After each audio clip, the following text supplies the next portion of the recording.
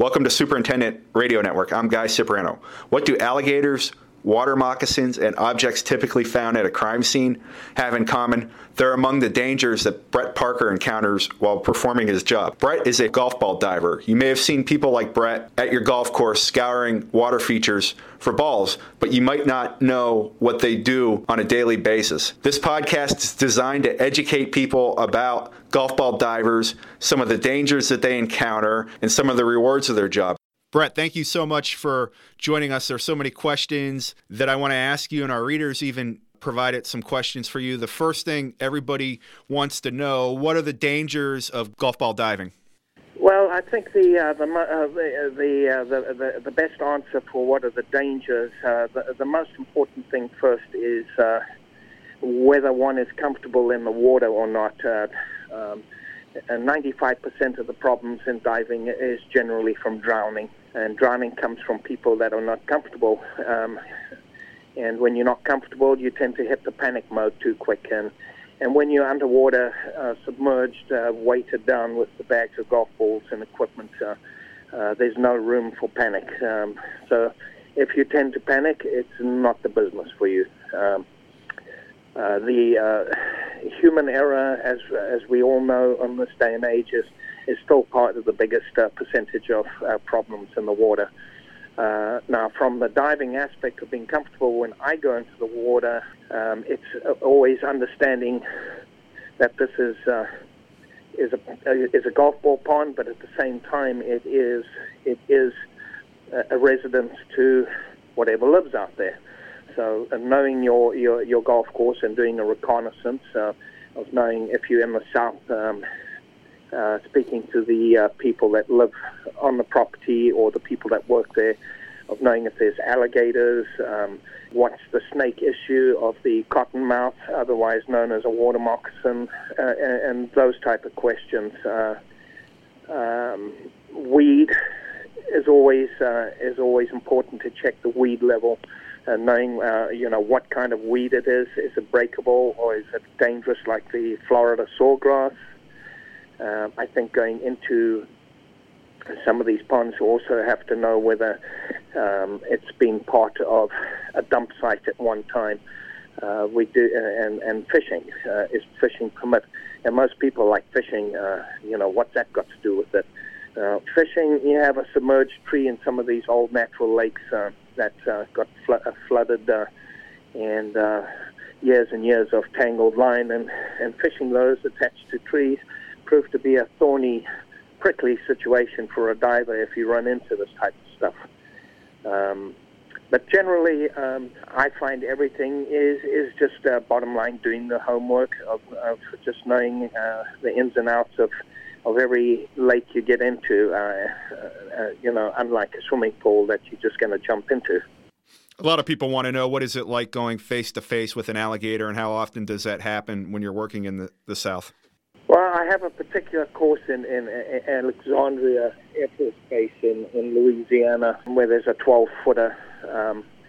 And I've dove with this particular alligator for 15 years, and he is always there and follows me around. So when I get in the water, tends to disrupt the golfing play because of the golfers and people on the highway stop and actually want to photograph it. They tend to think I'm nuts, insane, crazy. Words come to mind, but I found that with the alligator, it's just a mutual respect of, if it's mating season, I don't get in the pond. When the babies have just hatched in the area, again, good reason to leave the pond alone. Running into an alligator, it's something that you have to find your own comfort level. If it tends to be a little aggressive, I get out of the water, but at all times I'm conscientious. Most of the time I'm on the bottom and I can see it above me, swimming above me, following me around. So I tend to just leave it at that. But again, like any animal, if it tends to be aggressive, then the pond gets a miss that day. What is visibility like in some of the ponds you work in? Again, Guy, this is an area that's quite amusing because every time a golfer sees me diving, I get a lot of people saying, "Oh, I would love to do what you do." You know, I was in the Caribbean last week, and this is an amusing, response from people because unlike the Caribbean, where you can see the pretty shells in the bottom of the ocean, you know, the water we get into is literally what we call black water, blindfolded.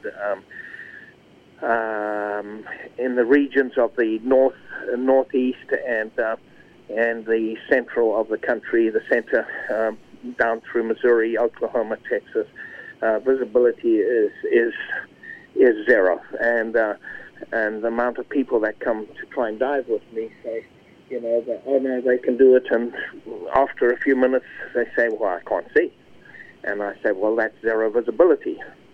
And with that, they say, yeah, but I thought I could at least see 6 inches, and I'm no, 6 inches would be 6 inches visibility. This is zero visibility. So it's basically, as I tell people, it's blindfolded. Do your work blindfolded. So everything is bump, touch, and feel. If it's round, you bag it, and if it moves, you don't even have to ask to let it go. Natural response is to quickly let go when it moves. Have you ever been bitten or attacked on a dive? Yeah, I've run into a 14-foot alligator into Florida. Well, several alligators, but 25 years ago, a 14-footer that we bumped into each other underwater, and he turned and whipped around, and his tail shattered my mask.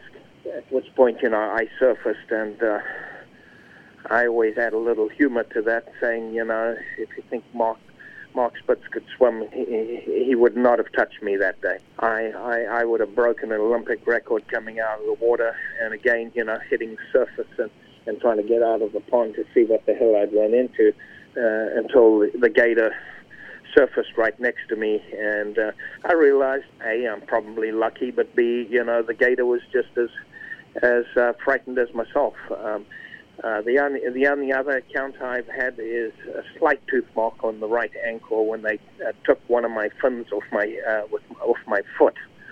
I guess from the action of the fin, thinking it's a fishtail. But those are the only real encounters I've had with the gators. On the water moccasin side, yeah, I got bitten in 1992. And that was serious. I was out of the water for about 6 weeks. Had problems on my hand. I got bitten on the hand, and with a snake bite, causes a lot of decay of flesh, etc. And I was just lucky. I was 15 minutes away from the Woodlands Hospital in north of Houston. I have been bitten 3 other times, but by non-venomous snakes.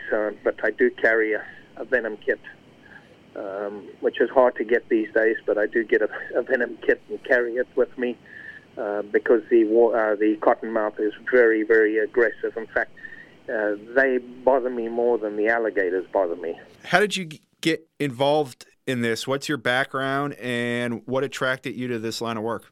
Well, background is basically being from Africa, from a country that was at that time known as Rhodesia. I was a swimmer. I was always swimming the rivers and crocodile-infested waters.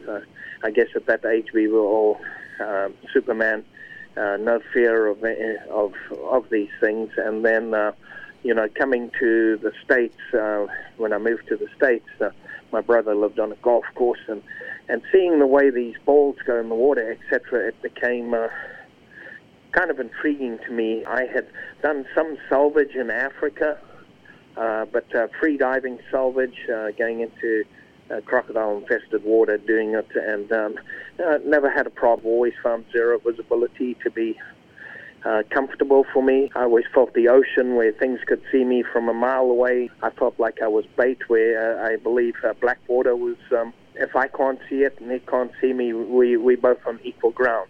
So getting into the diving of the golf balls, in Florida, once I got in and located a few thousand balls in a matter of an hour or two, I thought it might be a time to check this part of the the industry out, and it was a stepping stone for me. It was just it wasn't something I was planning on getting involved in. Just trying to make an extra income, and 30 years later, here I am, still, as I call it, prospecting for golf balls. What goes through your mind before a dive? The most important thing is preparation is everything. I always tell divers, I don't care who you are, how proud you are, how strong you are, how mentally strong you are, that when your gut feeling, when you're going to a golf course and it's a tougher dive, and your gut feeling is telling you that you don't feel like diving today, always go by your gut feeling. Your gut feeling is what tells you what's going on. It's your warning to me. It's your sixth sense of warning you.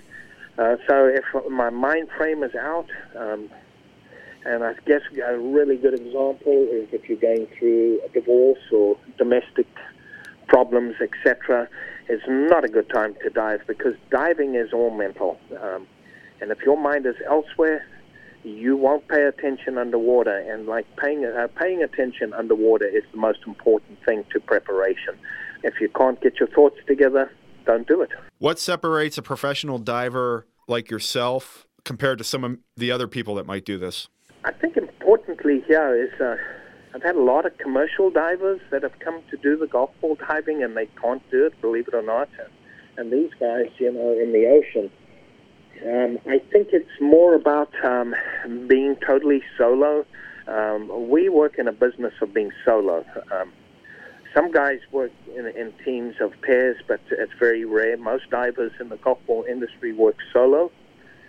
And when you solo, as you can well understand, if you're underwater for an hour or two and you've got a partner, then you don't see him for 2 hours, and the next thing you're underwater and you crash into each other. Natural instinct is to beat, I guess the word is beat the shit out of the person, or whatever it is that's in front of you. So if it's your partner, he better have his defenses up, because I've had this happen before. So solo diving in black water, when you're in the pond, it's you. So buddy diving, like I've been in it with OSHA. OSHA have tried to go after people over the years for not having a buddy, but as I've explained in court, exactly what I've just told you, that buddy diving works in the ocean. So most of the people that come into this area are used to having a companion, a buddy for safety. Unfortunately, in black water, a buddy is a hazard. It's not safety. There's been some recent movement to give some accreditation to the industry. Explain what the Golf Ball Divers Alliance is and how that would help somebody like yourself. I think over the years, what I've noticed is that 30 years ago, divers were earning 8 to 10 cents a ball. And in 2017, they're still earning 8 to 10 cents a ball. In fact, in some areas, they get 7 cents a ball, which is absolutely ridiculous. There is a shortage of divers, and it's becoming a bigger problem. And the big companies don't seem to be measuring up to this, that there is a shortage of divers. In some areas where there are a lot of golf courses, like in Florida, you might find a few extra divers, but these divers are just looking to make, $100, $150 and go home every day. They're not interested in working it as a full-blooded profession. Me, over the years, I've just seen injustice for divers who are really, really great. I've seen managers and companies who try and run the divers, who think they've got all the answers. And to me, it's the old-fashioned question. If you've never done it, how can you tell somebody how to do it? In fact, I've always wanted to take a couple of managers by the back of the shirt and the back of the pants and toss them into a lake with an alligator and just see what their response is, because I know half of them, and you know what their response would be. I think there'd be a lot of flaying of arms and legs and screaming and, get me out of the water. But the Golf Ball Alliance is going to bring balance to this area where there's no middleman. The big corporate companies don't swallow the divers and use them and abuse them and spit them out. The divers will have an opportunity, I think, to stabilize the business is legitimate and be able to, to, like anyone else, have a job that you can start to purchase a home and work at your retirement rather than live paycheck to paycheck, which is what these big companies do. And I think the alliance will bring out a level of fairness to the industry as a whole. You obviously have a highly technical skill in your ability to dive in various conditions, but what type of business person have you become, and how do you develop relationships with the golf courses you work at? I think my biggest thing is my personality over the years, having come from Rhodesia, which is now known as Zimbabwe, intrigues people. I'm also very open and shoot from the hip. I develop a great relationship with courses through treating the golf course not just as a business but as family as I grow with them over time. A good example is I train my divers in golf course etiquette. If it's a private country club, I expect them to dress appropriately. As I tell them, I've had divers before say they told me to go to the entrance, the door, the service door at the back of the building, and I'm like, well, if you want to dress like riffraff, you'll be treated like riffraff. If you want to be treated like a golf member, then put on the khaki shorts and proper sandals and collared shirt. And what I do is I develop a great rapport with the greenskeeper. To me, the greenskeeper is what the golf course is about. Upset the greenskeeper, and you don't have a contract. Make him your best friend, and you always have the contract there, even if the golf pro sometimes doesn't like you.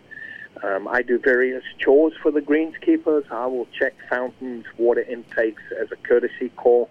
If it requires a job, I will, submit a bid that's far cheaper than bringing in a scuba company that's going to charge them an arm and a leg. Members, I develop a relationship with members by recovering sometimes temper tantrum clubs that have gone for a swim. Putters, clubs, drivers, all the members are often throwing these things in. I've had whole sets of golf bags go in, golf carts, tractors, mowers. So the recovery side to things is over the years as they start to actually buy me lunch and treat me as one of the family, and that's what I look to establish when I get a contract with a golf course. You just mentioned golf clubs and tractors and mowers. What are some other interesting non-critter objects you've encountered on dives? Well, I've recovered guns, handguns, rifles. Obviously, with these, I always turn them in and have the police pick them up just in case they've been used in crime or robbery, etc. Believe it or not, the Northeast has been the worst place for recovering guns and rifles. There's a golf course in Florida that has a 50-ton dump truck in it. The lakes in South Florida were cut through the old coral beds in the early days. Florida is very flat, so if you saw these golf courses that had hills and stuff, this was dirt that was taken from the ponds. So in the old days, a lot of these lakes were built, actually, believe it or not, some of these lakes are 50, 60, 70 feet on the golf courses, which is unheard of. But it's cut through old coral beds, so it's a 90-degree edge. So if something goes in, it's not coming out. It's just too costly. I've had golf courses where kids have gone in on a weekend drinking spree and have gone in and taken 30, 40 carts and just driven them into lakes. So I've had to go in and recover. Bodies, some of us have run into bodies, recovery of vehicles. I don't think there's anything on a golf course that you're not going to find. It's just a matter of when and how. What can you tell about the condition of the economy and the condition of the golf economy by doing a job like yours? Are there things you see in the water that let you know that times are good financially, and maybe when you don't see some things in the water, you know that times aren't as good financially? Great example is I've had golf courses back in the 90s that a good example that would produce 150,000 balls on 18 holes. And there's not many courses that can do that, but some of my great courses I had for 20, 30-year contracts with And then when golf kind of crashed in 2000, 2001, those same golf courses started to produce 60,000 balls a year. So what you saw right there was a drop in 60% in the golf.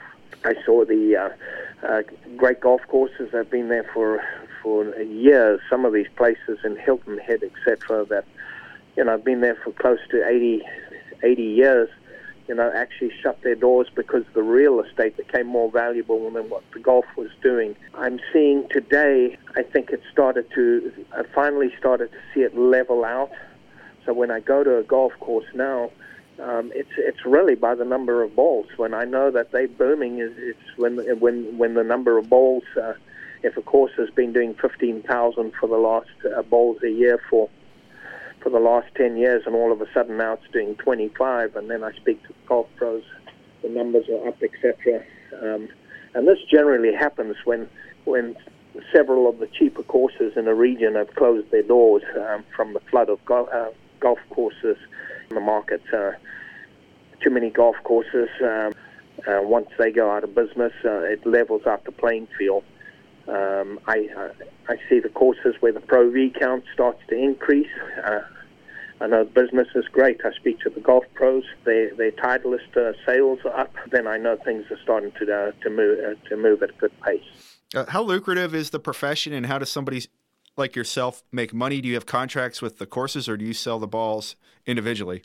Well, contracts with the courses, it all starts with the contracts, and you obviously want the right contracts. And right is not necessarily always the better ball, because the better ball courses, on average, don't produce enough balls to keep you alive. So you need the better courses, and then the top end public courses that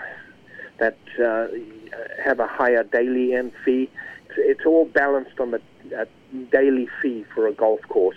Obviously, a golf course that charges $25 for a golf cart and a round, you know what you're going to get out of that pond, as opposed to the golf course that's charging $125 for a golf cart and a round. The people that play that obviously are going to play with Pro Vs.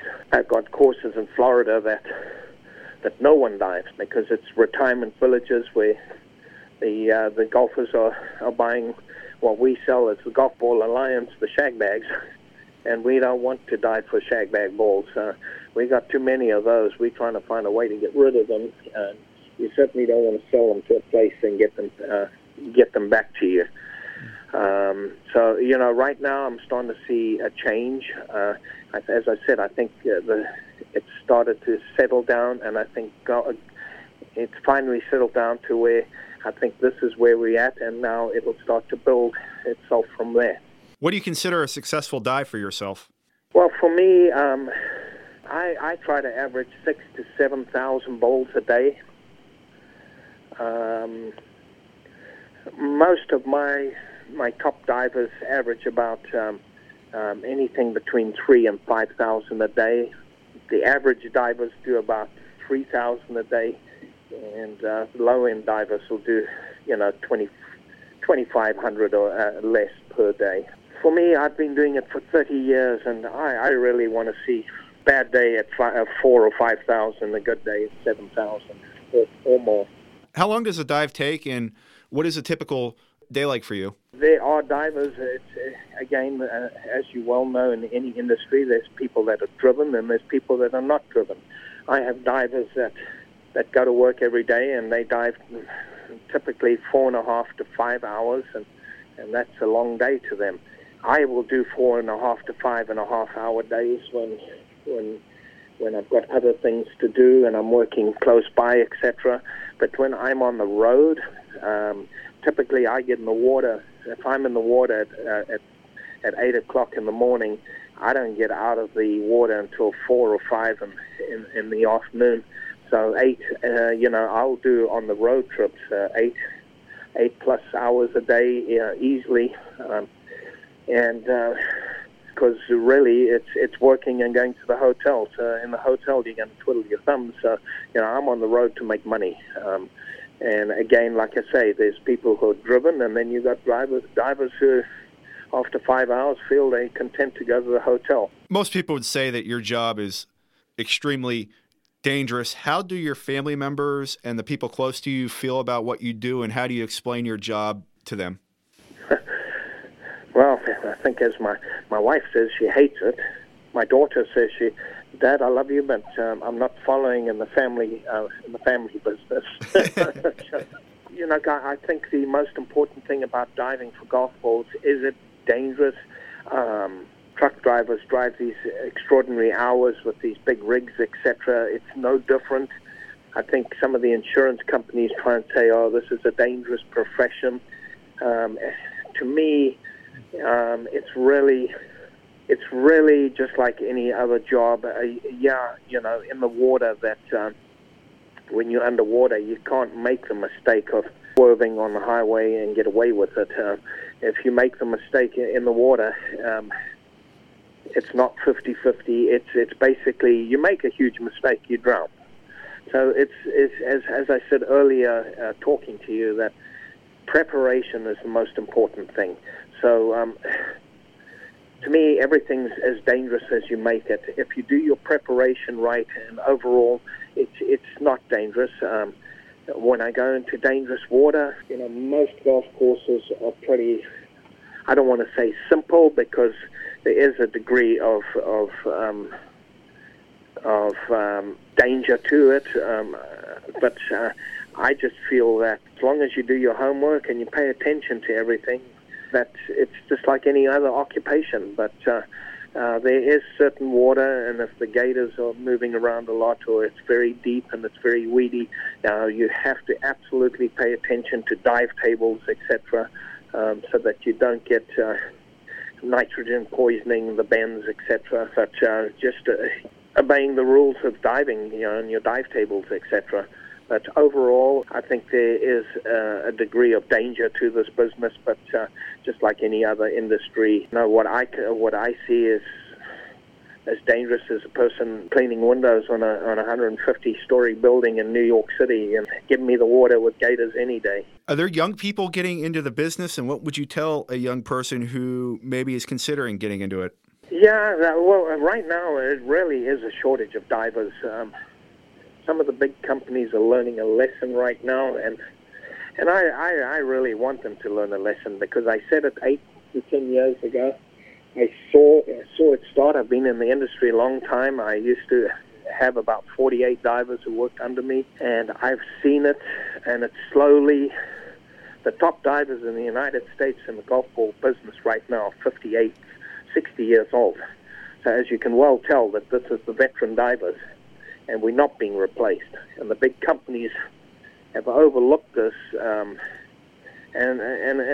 honestly have mistreated us. There's no doubt about it. Mistreated golf courses, mistreated golf pros, and mistreated the divers. It's all about greed, dishonesty, etc. So when I look at the young guys coming in now, there are none. So the few that trickle in, I basically have to tell them, the way you're going to start with me is you're going to have to just wade the edges of the pond and get to feel balls, feel them, because you can't see them, so you're feeling around in the muck. Don't expect to make a fortune. The first 3 months is like an apprenticeship. You're going to have to feel for it and work at it. There are going to be days you're going to lose money, because just like an apprenticeship, if you don't have the skills to be an automobile mechanic, and it's just through hearsay from someone, you're not going to find the work that's going to put money on the table. So you got to earn your stripes. And I tell them, you know, have some spare money in the bank, come in, start to learn it, and you'll know in a week, in a week or two, whether this is for you. My average, honestly, has been, out of every 52 divers, I find one very good diver. This comes just, I have a saying, it's a special breed of cat that does this. Yeah, you can't learn it. You either have it or you don't. There's no in between.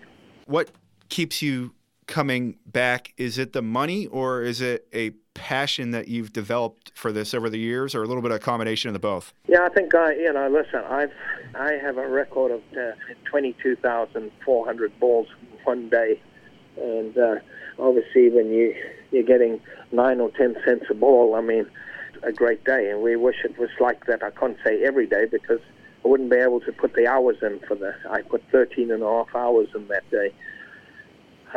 Looking at it, it's like, people have said to me, why don't you just get a regular job? And I'm like, a regular job when you get $300 a day.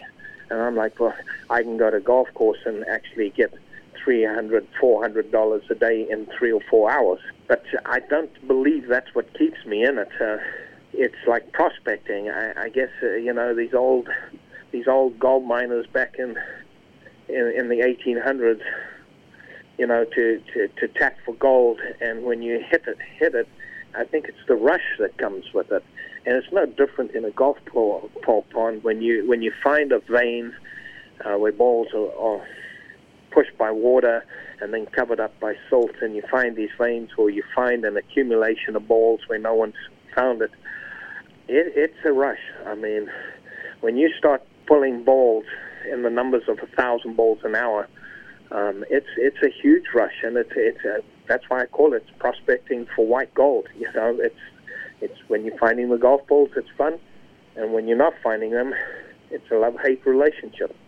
I mean, there's days that I've got courses that I look at, and the slime on the top, and moss on top of the water, and dead geese, and I mean, I've come up in ponds before and taken a breather out in the middle of the lake and smelled terrible odors, and turn around to find, floating dead skunks, dead possums, geese, covered in maggots, etc. Yeah, is that fun? I don't think so. So at the end of the day, it's a dirty job that I like the money, but I like the rush that goes with it, and I like my own hours.